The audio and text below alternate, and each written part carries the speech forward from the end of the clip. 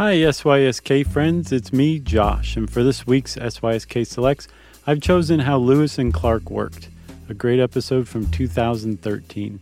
It reveals that the famed expedition could have changed the history of relations between Native Americans and European Americans, but sadly, the European Americans in charge ended up going a different way.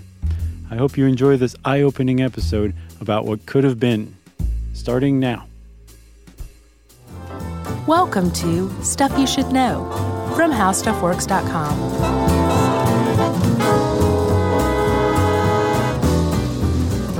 Hey, and welcome to the podcast. I'm Josh Clark, and there's Charles W. Lewis?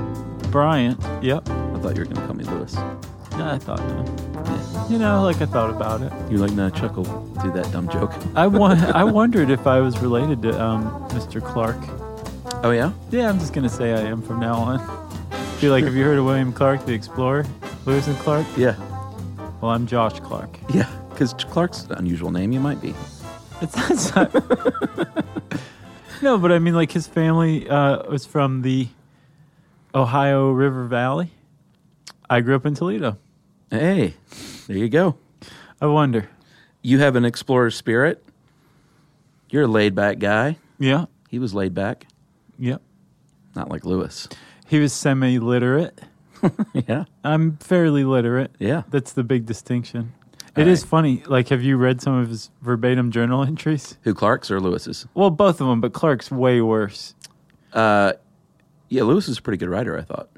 Yeah, but he had some weird spellings, too. Clark was just like frontier Kentucky boy writing in a journal. Yeah. They were a good pair, though. Yeah.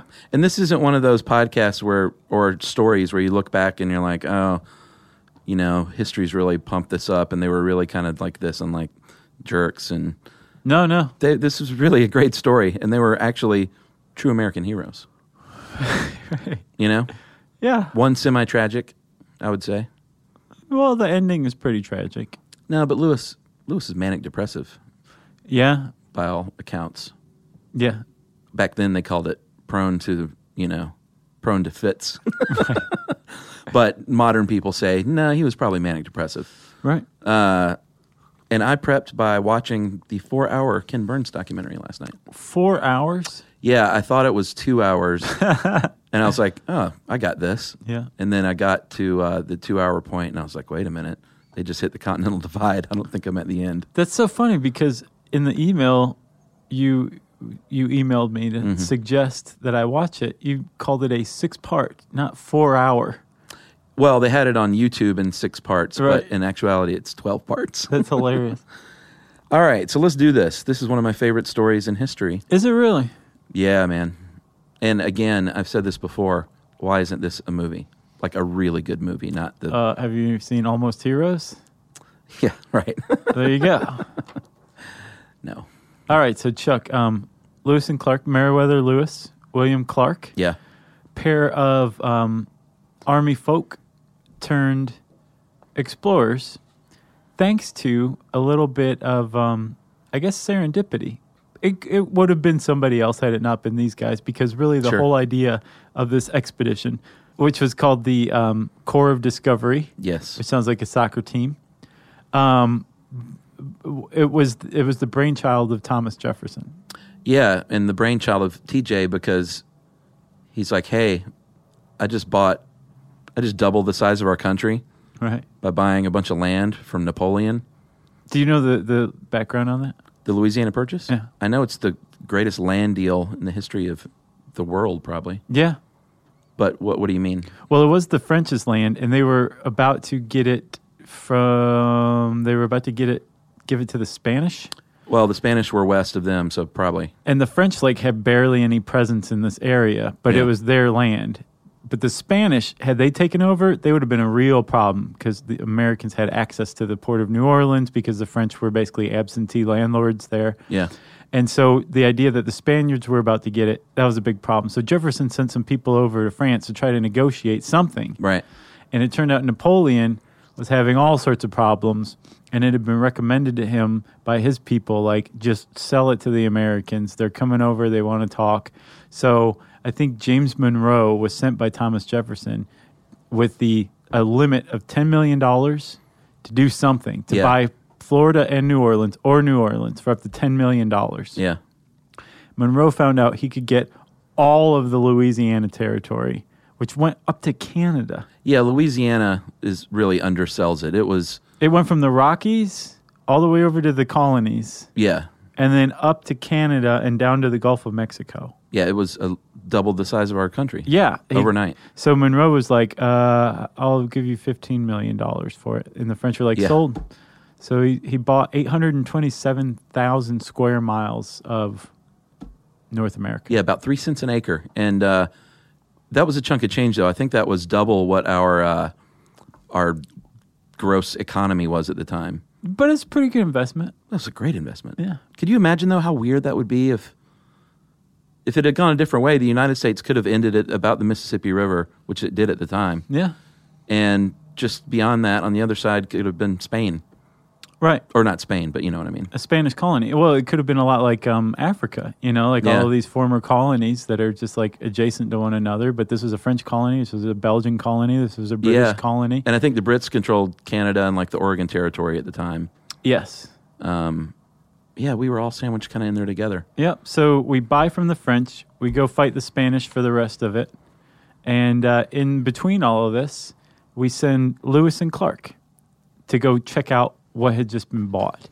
And this expedition was going to happen anyway, but we thought that we were going to have to ask for permission to go through this area. Right. But now, all of a sudden, it was America. And that added a facet to this expedition that hadn't been there before, which was basically informing the Indians that they were now living in America, and they had a new great father, which is how Meriwether Lewis put it. How he described TJ. Yeah, you have a new great father who lives in a lodge in Washington, D.C., and you can come visit him and see like how great it'll be to live under his patronage. But not really. Right. Sign this treaty. So he was his private secretary, Lewis was, his kind of personal aide. And he knew what kind of dude he was, maybe drank a little too much, was prone to depression. But he sort of gave him this job to help him out. He thought he'd be good for it, don't get me wrong. He groomed him for the position. But yeah, he thought it would be, he had a vested interest in the man. And he's like, this is going to be really good for Lewis. This is what he needs. Right. He's 29 years old, which is remarkable to me. Good sharpshooter. He said, you pick your partner. He picked William Clark, who was his former captain, I believe, in the Army. A couple of years older, and he looked up to Clark quite a bit. Right. It was like, I need you, brother, because you complete me. Right. Which, by the way, we should probably say there's absolutely no evidence whatsoever that Lewis and Clark were ever gay. Clark definitely wasn't. Is that a rumor? Yeah, there's a lot of conjecture about. Really? Meriwether Lewis he courted several women and was rejected by all of them.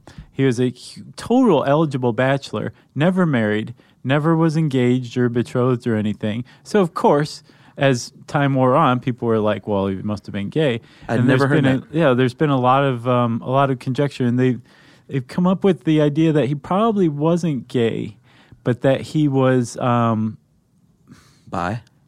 No, that he had something of an aversion to women that was not necessarily based on any kind of sexual orientation. He just didn't know what he was doing, and he didn't feel comfortable around women. Yeah, and we'll get to that. The main goal. Well, there were a couple of main goals. The main goal for Jefferson was, hey, I want to find this all-water route to the sea. That's really important for trade. Right. And also, hey, let's check out this thing we just bought. Right. And go out and record as much of it as you can. Animals, plants, people, what the heck is out there, basically. Come back and tell us. Right, and Lewis wasn't exactly a slouch when it came to this kind of stuff. His mother was a celebrated herb doctor. In Virginia. Yeah, she knew what she was doing. And she kind of raised him in the woods, so he was pretty good at botany. But to just kind of further his education, and not just that, but all sorts of other things that would come in handy on the expedition, Jefferson sent him to the American Philosophical Association, which was the first learned society in North America. And basically he underwent this like grueling crash course of everything from astronomy to cartography to geology, medical training, everything you would need. They basically just filled Lewis's head with, and he in turn filled Clark in on a lot of it too. Yeah, also a lot of what they might encounter in ways of, we'll call them Indians for the purposes of this show, because that's what they call them. Right, and Jefferson's like, and don't forget to call me the Great Father. It's awesome. So Lewis is in Pittsburgh or in Philadelphia getting this training. He writes to Clark, says, please join me on this. And you were my captain. I'm a captain now. We're going to be co-captains on this. Yeah. Just so there's not any kind of weirdness or anything like that. Like I was chosen to lead the expedition, but I'm choosing you for help, but let's do this evenly, which is unheard of. Yeah. And it actually, even more unheard of, it worked out really well. Yeah, it did. Like there wasn't any kind of like backbiting or problems. And they actually ran it a bit like a democracy too. Yeah, in the end, they were kind of described as a family, like really, really tight-knit. I kept waiting for the story to go off the rails, right, but it didn't. They really hung together and stuck together after some initial discipline problems. Once they kind of weeded out, I think from summer to fall, they kind of weeded out some of the bad apples. Well, what's funny, one guy got discharged for mutinous acts. Yeah. And another guy got discharged for desertion. But this happened in the middle of the first leg of the trip. So they had to stay on until they could get them to a place where they could go back. Huh. So they just had them doing hard labor the whole time. Wow. So they brought along a couple of people of note. One, Clark took his slave York that he had since he was a kid. Yeah. He was only black guy and only slave on the party. Right. On the adventure party, we'll call it. He was technically a manservant, I guess, like a valet or something like that to Clark outside of the expedition. But on the expedition, York was basically just a member of the party. Yeah, he was a member of the party. He played a really great role in diplomacy because the American Indian had never seen black people before, and they didn't have hang-ups, obviously, like white people did. So they were like, this guy is awesome. He's huge, and he's strong, and look at that like amazing black skin that's even darker than ours. Like they really thought he was great. Yeah. And I'm sure all the white people on the thing were like, well, yeah, hey, look at me. What about me? Yeah. My pale white skin. I'm friends with the Great Father. But he played a great role in diplomacy. And like you said, was generally treated pretty well. Although he did get sort of some of the crap duties. Well, plus he also got royally screwed over at the end of the expedition. Oh, yeah, we'll get to that, though. Okay. And so we have York with Clark, and then Lewis purchased a dog for $20 named Seaman. And they used to think it was Scannon because these guys' handwriting was so bad that for really? Basically a century, like everybody thought it was Scannon for 2 Scannon. centuries, and then somebody figured out, well, wait a minute, why is one of these rivers called Seaman's Creek? Right. And then they realized, wait, that's the dog. That's the dog. Everybody, by the way, had something named after them, and they had trouble coming up with names for everything, like York, the York Islands of Montana. Like everybody on that tour had something named after them, which is kind of neat. Yeah. So he was a Newfoundland dog, and he made it the whole way. We're happy to go ahead and spoil that one. Yeah. Which is great, because they ate dogs, by the way, at some point on this trip. They ate a lot of horse. Yeah, they did. So, like you said, they started in Pittsburgh, but the official start was really in St. Louis in December of 1803. And they were like, all right, let's hit the river, the Missouri River. Well, that's where they assembled camp and wintered that's outside of right. St. Louis and They assembled all their people and ran them through like army training and then took the best of the best. They officially started in May, the following spring. Of course, you wouldn't start in the winter. Right. So they had a big keelboat and a couple of smaller canoes and said, let's hit the river. And they did so. They said, let's do it. Because again, ultimately, Jefferson was looking for a northwest passage across the continent to the Pacific, and he wanted to see if you could basically ride a river all the way across the country. Yeah, by the time, I think there were about 45 people at first, but when they eventually whittled it down, the official Corps of Discovery was 33 people. Right. So they head out, and they start going upstream up the Missouri River. And it was rough going at first. Yeah. And like literally pulling their boat out from outside the water, waist deep by tow rope against the current. Again, yeah, they're going upstream the whole way to the source of the Missouri River. Yeah. So the first Indians they encountered, well, not the first. The first situation they encountered were the Teton Sioux or the Lakota. And they're actually warned by previous American Indians, like, watch out for these guys. They're basically the mafia of the Missouri River. Oh, yeah. Like, they'll demand payment. They won't, they'll take your goods. They'll control the trade. Yeah, they wanted them to trade exclusively with them. Yeah, and they had done this to the French and the Spanish for years. Mm-hmm. And I think Lewis called them the pirates of the Missouri. But when they did reach them, it came to a standoff over a canoe. They gave them their gifts. The first thing they would do whenever they encountered a new tribe was to like give them these trinkets, tell them about the Great Father, give them like handkerchiefs and things, like we come in peace. And with the Teton Sioux, though, there was a standoff over a canoe that they wanted, and they were like, we're not giving you this canoe. And it literally came to a point where guns were raised and like hundreds of Indians had their arrows pointed at them, and it was about to go down. And Chief Black Buffalo intervened and was like, you know what? Let our women and children tour your really cool boat that we've never seen and meet all you guys, and then y'all can have safe passage. So they managed to get through there unscathed, but that was their first like run-in where they were like, man, this could go down pretty badly. Yeah. And luckily that was one of just a few. I think as far as cross-country uncharted expeditions go, this went about as good as you could possibly hope for. Yeah, I mean, it was super peaceful. They were the core of discoveries rather than the core of bloodshed or something. Well, they only shot one bullet in anger the entire trip. Is that right? It's pretty remarkable. Man, that is neat.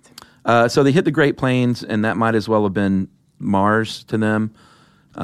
If you think about it, if you'd never been west of, I think there's a saying that a squirrel can jump from tree to tree till it hits the Mississippi. Oh, yeah?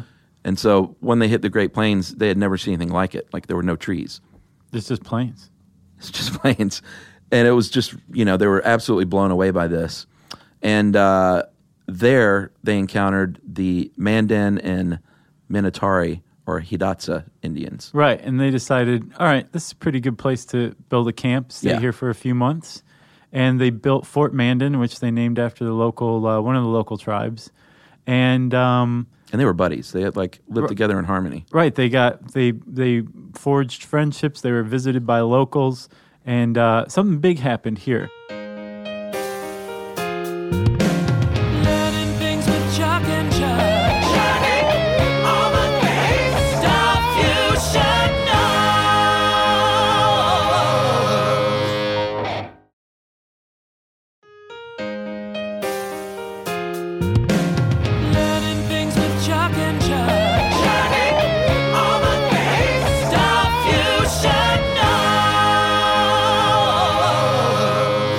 Okay, Chuck, so we're at Fort Mandan. Yeah. Which is where in South Dakota, I think? Yeah, it's in the Dakotas. South. They were having a good time, hanging out, having lots of sex with the local ladies. Yeah, there was a big problem with venereal disease on the expedition because they were having a lot of sex with Indians, and the Indians had syphilis, which was something that was unknown to Europeans. Yeah. And Europeans contracted it very easily. So that was a big thing. Well, that was another thing about Lewis, too. Apparently, everybody else on the expedition was he not? Had sex with Indian women, and he was he stayed away from it. His journal entries about Indian sexual practices were very interesting. Snide, I think is a way one person put it. It's just he was an odd duck, I get. What if he tried to put on that he was just cleaning up, and they're like, Lewis, it doesn't hurt when he pees. Something's going on. It doesn't burn. Right. I don't think he's having sex. He's an outlier. No, he says he had sex with all those women. Right, yeah. Burns when I pee. Does it burn when you pee? Right. Doesn't burn when Lewis pees. Yeah. So apparently burning when you pee was a big thing on that core of discoveries, discovered syphilis too.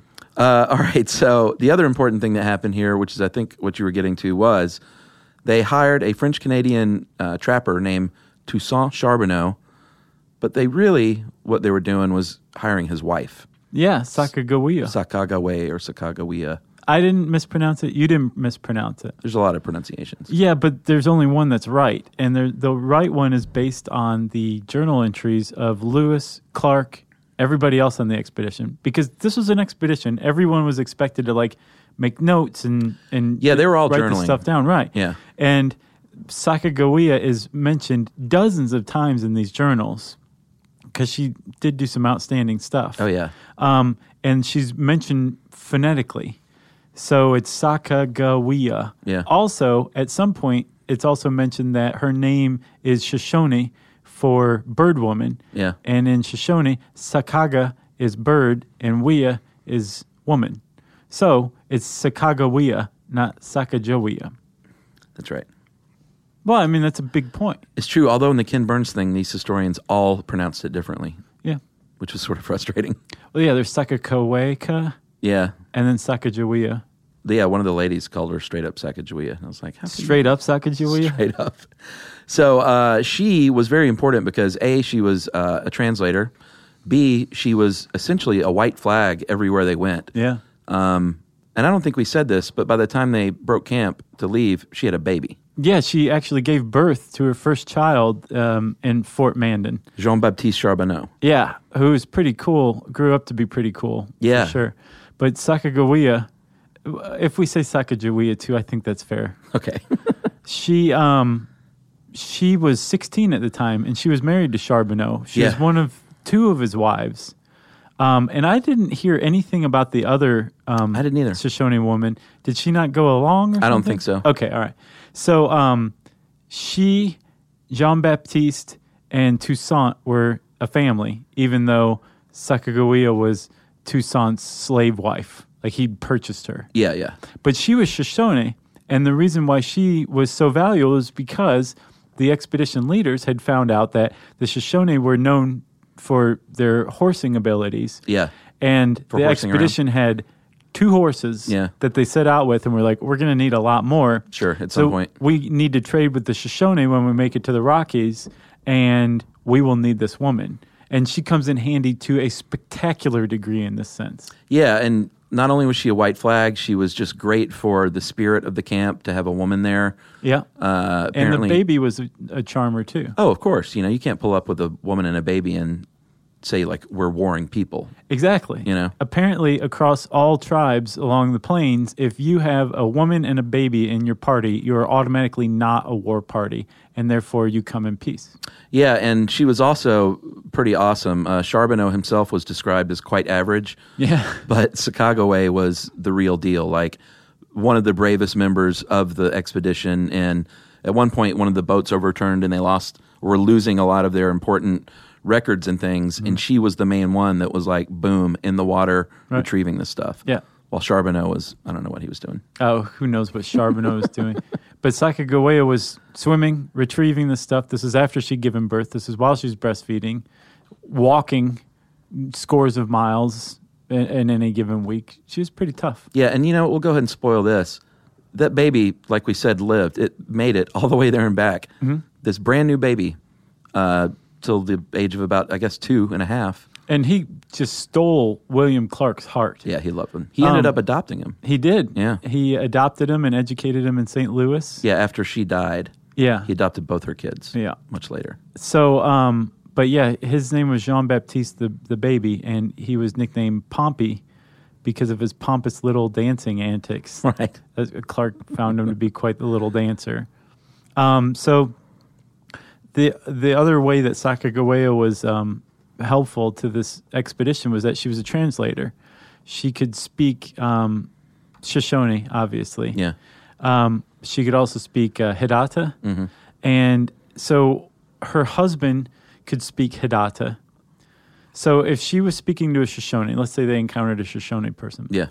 The Shoshone would speak to Sacagawea. Yeah. She would say what they said in Hidatsa to her husband. Yeah. Her husband would say in French what had just been said in Hidatsa to another man who would in turn tell William and Meriwether what had been said in English. Yeah. That was the translation line. Yeah. And Sacagawea was the pivotal point of this as far as speaking to Plains tribes went. Yeah, and you would think that's setting it up to say, and like big problems arose because of it, but it really worked pretty well. No, because they were also trained in plain sign language too. Apparently there was a lot of gesturing that was fairly universal that a lot of the people who were recruited in St. Louis originally were familiar with too. Yeah. So they got along pretty well. They did. Okay. All right, so after the Mandan villages, they broke camp and went on to the confluence of the Yellowstone with the Missouri and entered a land where they started seeing, like, when they hit the plains, they started seeing these crazy animals they'd never seen before. It's important to say they didn't discover anything. Yeah, it's very important to say that. They were just the first white guys to record it for science. Yeah. But prairie dogs and elk and buffalo by the tens of thousands, antelope, all kinds of things to them that were just these weird animals. They actually sent a live prairie dog back to Jefferson, which was pretty neat. It's hilarious. And it made it all the way. Grizzly bears, they encountered those for the first time on this expedition? Yeah, they were warned of the grizzly by the Indians, and they were like, we've hunted brown bear and black bear. Right, we know got we're this. talking about bear. And then they were kind of like, holy crap. Like Yeah. in their journals, they were like, I've never seen anything like this. It took 10 shots, and we almost died. And Yeah. the grizzly bear is to be reckoned with. Lewis said something like, I'd rather fight 2 Indians than 1 grizzly bear. Yeah. It's, So here we are in early June. They reached the point where the Missouri divided. That they weren't told about this fork. So they're like, huh, right. what should we do here? It went in equal parts north and south. Yeah, I mean, it was like a hardcore left and right. Yeah. Hardcore. There was basically everyone in the party agreed on one direction except Lewis and Clark. They were like, we're old school. We like NSYNC. Yeah. So they, despite the fact that everyone disagreed, they followed them, and that just shows like how united they were. They were like, you know what? We don't think you guys are right, but we're going to follow you because you are our captains. Right. And we want to see your faces when you realize you're wrong. Which actually would happen. But it wouldn't lead to like eating each other like the Donner Party. No, so they keep moseying along, and they're doing pretty well. They got to a point where Clark looked down one day. I think it was Clark. It was possibly Lewis, too. It was Lewis. And he realized that a little stream at his feet was running west. And he realized that they just crossed the Continental Divide. Yeah, that was the mouth of the Missouri that they were literally straddling with their feet. Yeah, and they that meant that now they had just left the Missouri and were going to hook up. First they went onto the Snake River, but that would take them to the Columbia River, which, by their reckoning, would take them to the Pacific Ocean. So they'd made it like a substantial amount of distance. Yeah, that was a depressing moment, though, for Lewis, because he thought when he reached that ridge that he would look and see just downhill to the ocean. Yeah. And what he saw was Rocky Mountains. Nevada. Yeah, and he was like, oh, man, this is not going to be very easy. No. We didn't know about the Rocky Mountains. No, and even still, when they finally do think that they see the ocean, they still were 25 miles away from it when they finally get to that point. Yeah, which we'll get to. Oh, sorry. That's all right. So what they ended up doing, they made a mistake because there was a shortcut they could have taken. Oh, really? That would have taken 4 days, and instead they had to go work their way around the Great Falls of Montana, which took 53 days of portage. Uneasy portage. Yeah, because this portage was like carrying these boats. Yeah. But also, these guys were wearing like moccasins and stuff, and they had a huge problem with prickly pear. Yeah. Which would just go right through your moccasin. And it's basically like stepping on nails the whole time while you're carrying a very heavy boat. Yeah, and all your supplies. Right. Whiskey and, food. Yeah. Salt. So on July 25th, they arrived at another fork, 3 forks. They named them the Gallatin for the Secretary of Treasury, the Madison for the Secretary of State, and the Jefferson, and decided to follow the Jefferson because... there was more to it, I think. Yeah, and I think they were like, this is the one that is going to head west. Right. So they follow that. I think at this point, or either right before or right after, they meet up with the Shoshone. Have they met the Shoshone yet? Well, at this point, Lewis went off by himself and a couple of more people to find the Shoshone. Including Sacagawea, right? Or no, she wasn't there yet. I don't think she was there yet. Okay. But he did find them, and... he basically said, hey, we come in peace. We have a camp back here. Yeah. We want you to come hang out at. Well, they were in bad shape, apparently, the Shoshone were. Oh, they were? Yeah, they were pretty worse for the wear and very docile as a result. So he met these women and children and told them all that stuff. And they came back and hung out with them. And at camp, Sacagawea recognized one of the women. Yeah. That Clark, was it Clark or Lewis? I think at this point it was both. Who they came back with and said, hey, we found some Shoshone. And she said, hey, that's actually my BFF from first grade. Yeah. Because remember, Sacagawea had been kidnapped and sold. Yeah. So there were still members of her tribe living around the Rockies, and she actually met up with them. And with her brother, who was now chief. Yes. She was like, you're chief? And he went, you know it, little sister. Yep. And he went, you're married to a French trapper? She's like, that guy? Not really. He bought me. Which is not funny at all. You know? So then they proceeded across the Continental Divide to the main village with the Shoshones and hired on a tour guide, Old Toby, which is a great name for an Indian tour guide. Sure. And Toby said, you know, I'll lead you through these mountains. But we're going to need some horses to eat because it's going to be rough. And to travel with. Right, but this is where they were really eating a lot of horse meat.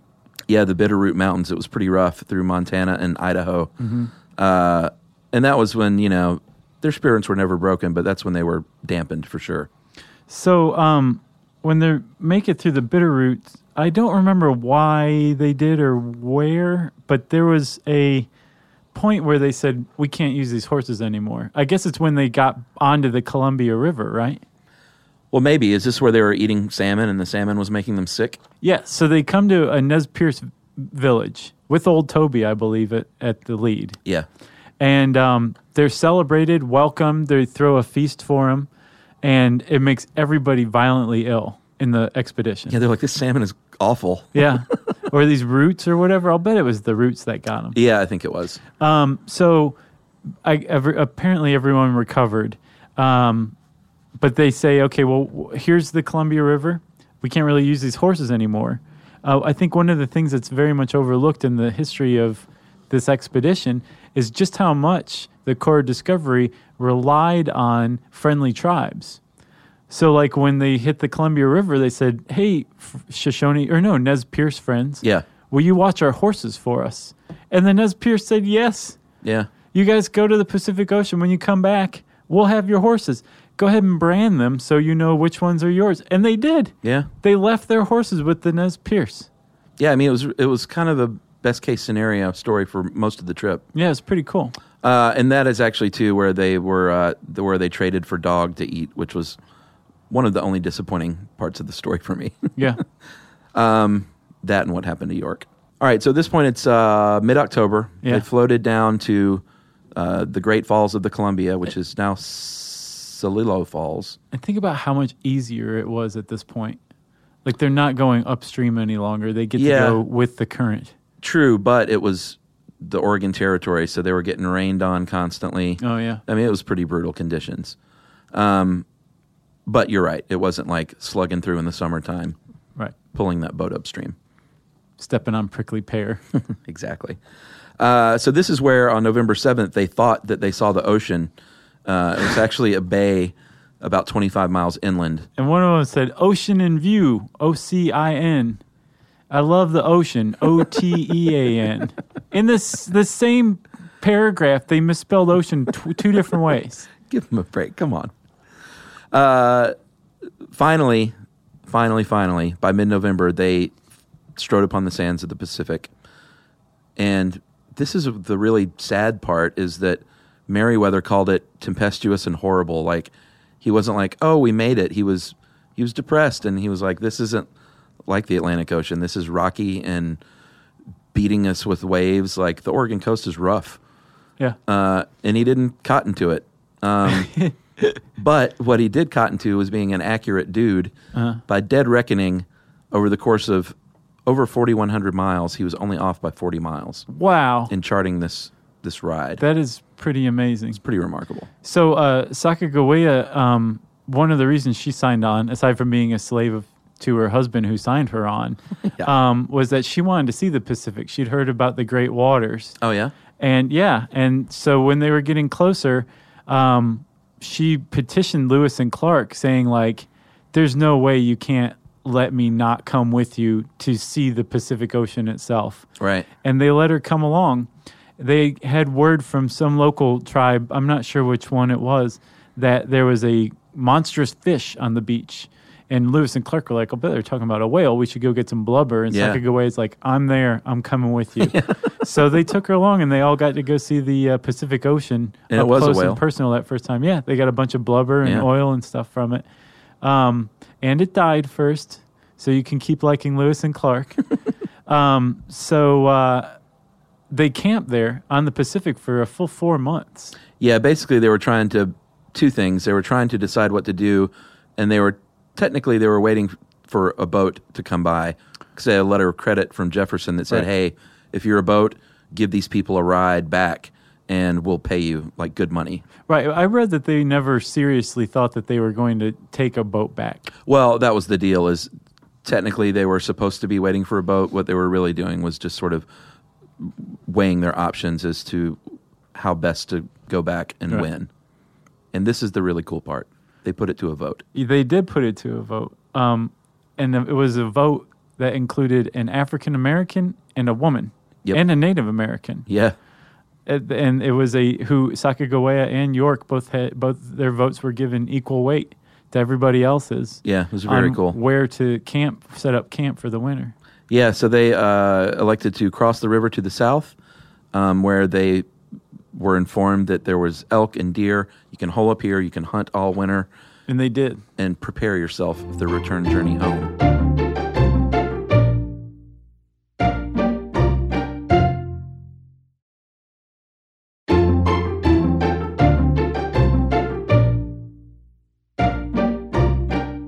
All right, so here we are at Fort Clatsop, Oregon. Oregon, yeah. Named after the Clatsop tribe.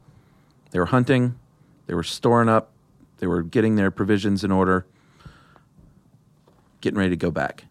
And they hauled butt on the way back. They did. Yeah. You know how it is. Sure. Plus, it doesn't take as long because now you know how long it's going to take. Yeah, and they weren't stopping to record everything. They did actually split up. Like Prairie Dogs, we've already seen it. Yeah, been there. But the group wasn't as happy. They were irritable, especially Lewis.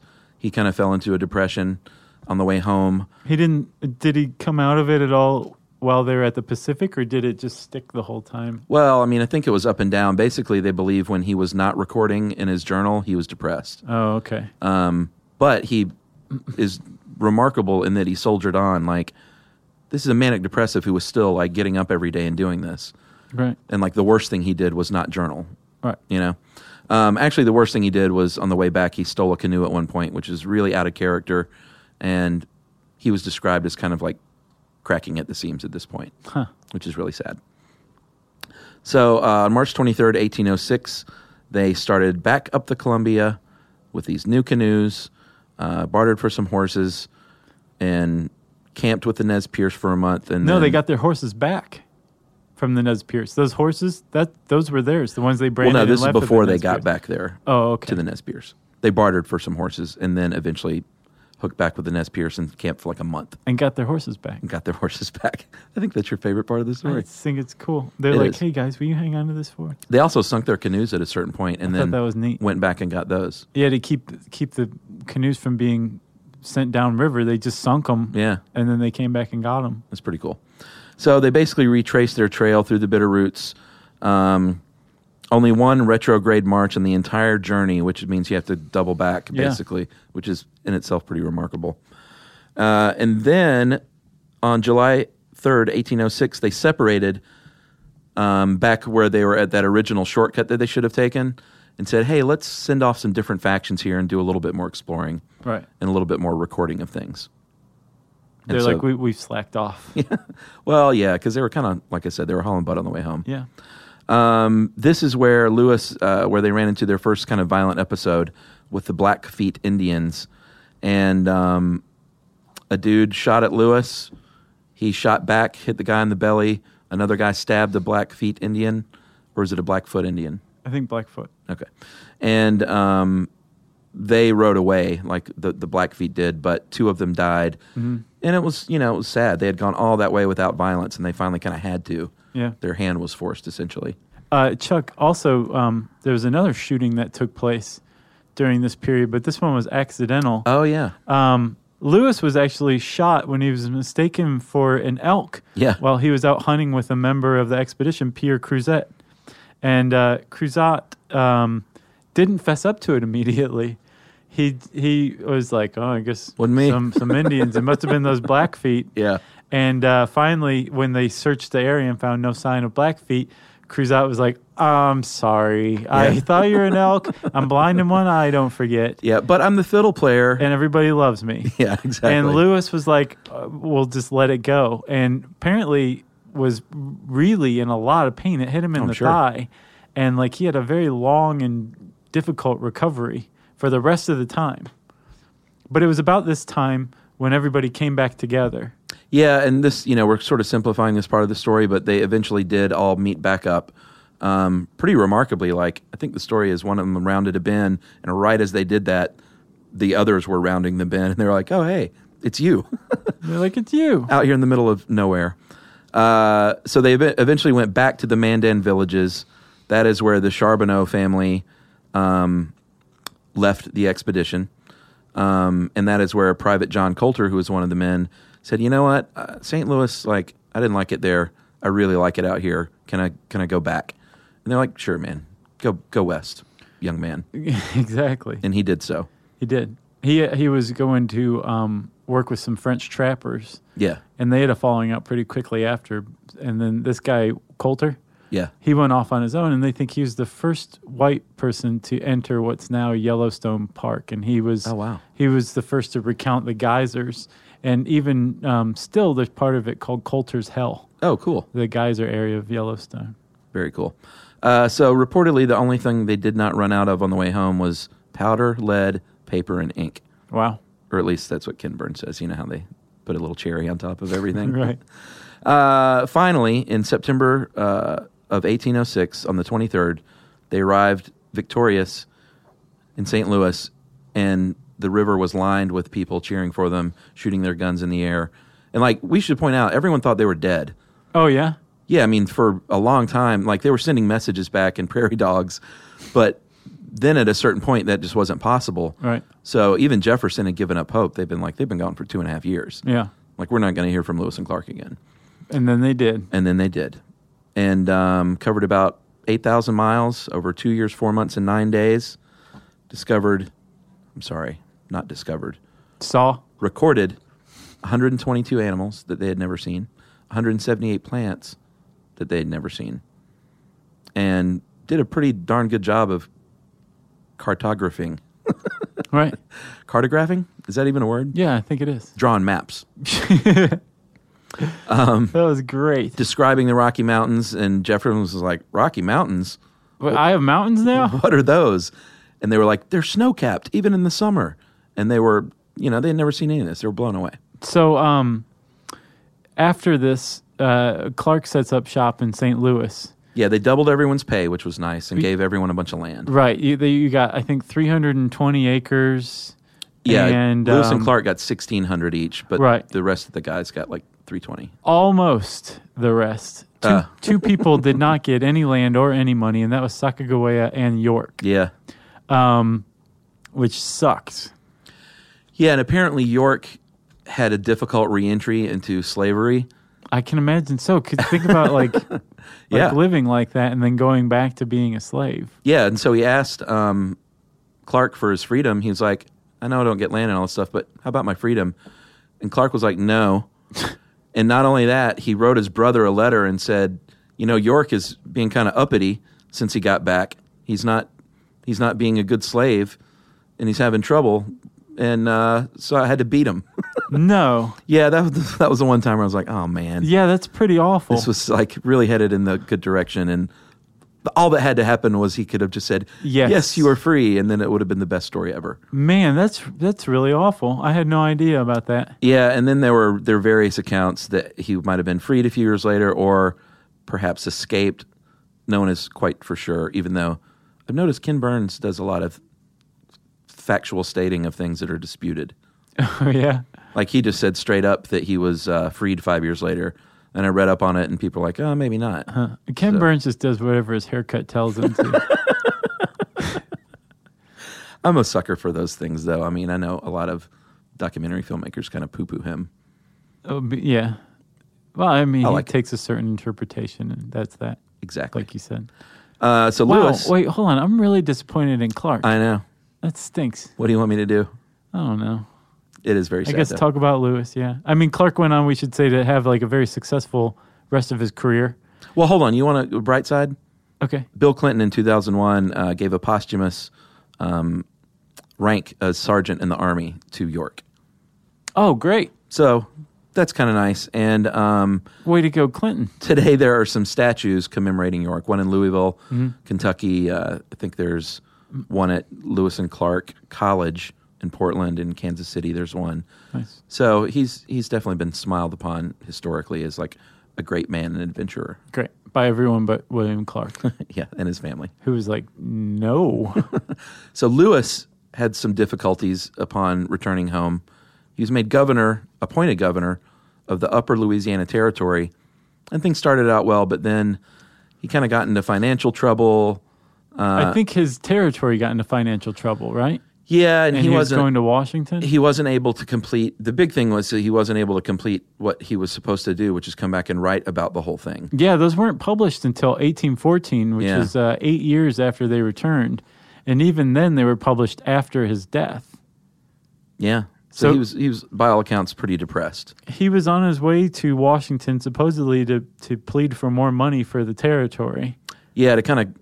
He had been called out on some finances, and he wanted to go clear that up. And supposedly he had some of his journals that he wanted to turn in. Oh, gotcha. It's like, here, I've got this. Right. And he fell out of favor a little bit with Jefferson because of all that, which is, kind of stinks. It did. It is because he was groomed by Jefferson. It was a family friend. Yeah. Like they were friends. So Lewis, I guess, is on his way to Washington. He's following the Natchez Trace. Yeah. And he stops in Tennessee at a place called the Grinders Inn. Yeah, near Nashville. And that's where he died. He was found, apparently crawling toward the innkeeper's wife, shot, bleeding, asking for water, and she just like screamed and ran away. Yeah, and this is another disputed thing. Was he killed or did he commit suicide? If you Google death of Meriwether Lewis, it comes up suicide, but it is definitely in dispute. Yeah, and Ken Burns straight up said he killed himself, and it was very sad. Well, the reason why it's in dispute is because he was shot in the abdomen and in the head. Yeah, he was also an expert marksman. Yeah, and the suicide people, I think, reckon that back then with guns, like, if you really wanted to do it, you would point one at your chest and one at your head and squeeze at the same time. Oh, really? Yeah, like, I hadn't heard that. Yeah. But other people said he was murdered for money, and what were you going to say? Nothing. Okay. Sadly, even though this story had a happy ending, it was sort of the beginning of the end of the American Indian. Yeah. That's a pretty big thing to point out. Yeah, there was a great quote from one of the people in the documentary. It said, they left as students, came back as teachers, and sadly, America failed to learn the lessons that they had brought back with them. Because if everything had gone the way of Lewis and Clark, it would have been awesome. They were basically like, hey, you got the great father, like we said, we're going to live in harmony. And they believed him. And they believed themselves. They weren't like pulling one over on him. Yeah. And it's just sad that it went down a different way from that point forward, basically. Yeah. You know what I'm saying? There was one brief moment when it could have gone a different way. Yeah, and that was it. Yeah. But Clark and Lewis also, I guess, kind of paved the way for the idea of manifest destiny. True. Although that wasn't coined until about 40 years after the expedition. They are always held up as this idea. And this is an idea that people subscribe to for a very long time. Yeah. That America was destined to take up the area between the Pacific and the Atlantic. It was our destiny. Yeah. And therefore anything that stood in our way should just fall before us as we swept outward toward the Pacific Ocean. The end justifies the means. And Lewis and Clark was like, look, they're an example of that. Yeah. Clark eventually died of natural causes in 1838. Most of the rest of the party sort of just faded into history. Jean-Baptiste? Well, yeah, he didn't. He became like a courtesan, not a courtesan, that'd be a lady, a courtier, right? One of the two, yeah. I think he went to Europe and he was hung out friends with with the a king. German prince. Oh, a German prince? Prince Wilhelm. Oh, okay. And I think the oldest survivor lived to be 99, lived all the way to the Civil War. Oh, yeah? And at the age of 90, volunteered to fight for the Union. And I don't know if they took him up on it or if they're just like, we get it, you're a legend, but we got this. Yeah. So who knows? So that's the Lewis and Clark expedition, the core of discoveries. The dog lived. The baby lived. Yeah, the dog made it all the way. They only lost one person on the entire trip, Charles Floyd, and he died early on of what they believe was probably appendicitis. Yep, burst appendix. And it's pretty amazing. Yeah. They didn't have to eat each other. No. They didn't even eat the guy who died of the burst appendix. No, just dog and horse. Yep. If you got anything else? Nope. If you want to learn more about Chuck's favorite story from American history, you can type in Lewis and Clark in the search bar at How Stuff Works. And since I said search bar, it means it's time for listener mail. I'm going to call this diplomatic immunity. Hey guys, last week the Dutch police arrested the Russian diplomat Dmitry Borodin in his home. They were called in by concerned neighbors because the diplomat was drunk, hitting his kids, dragging them by their hair through the house. The police arrived and was witness to the brutality against the children, and also established that Mr. Borodin was extremely drunk. They had no choice but to arrest him to protect the children from further abuse. Immediately, the Russian government came into action, and Putin, the devil incarnate if you ask me, this is from Jasper, demanded his release and apologies from the Netherlands. That same afternoon, I started listening to the latest Stuff You Should Know. Lo and behold, it was about diplomatic immunity. As the podcast drew to a close, I received a news update on my phone that the Dutch government had apologized to the Russians for the arrest because it violated the Treaty of Vienna. Immunity won out again. Since then, UNICEF has issued a statement that the well-being of the children should be more important than diplomatic immunity. Maybe something will finally change? Probably not. Personally, I hope we declare Borodin persona non grata, but that seems unlikely. Anyway, wanted to share this actuality of your podcast with you. It's pretty weird that it happened when it did, and luckily it wasn't about floods or earthquakes. And that is from Jasper in Amsterdam, one of my favorite cities. Nice. Thanks a lot, Jasper. That's pretty interesting. I love it when things happen like simpatico like that. Yeah, confluence. Yeah. Well, if you have a confluence email you want to send us, you can send us an email to stuffpodcast@howstuffworks.com. You can also hit us up on Facebook. We have a page at facebook.com/stuffyoushouldknow. We have a Twitter handle. We're verified now. It's pretty awesome. That's SYSK Podcast. And you can join us at our good old home on the web. It's called stuffyoushouldknow.com. For more on this and thousands of other topics, visit howstuffworks.com.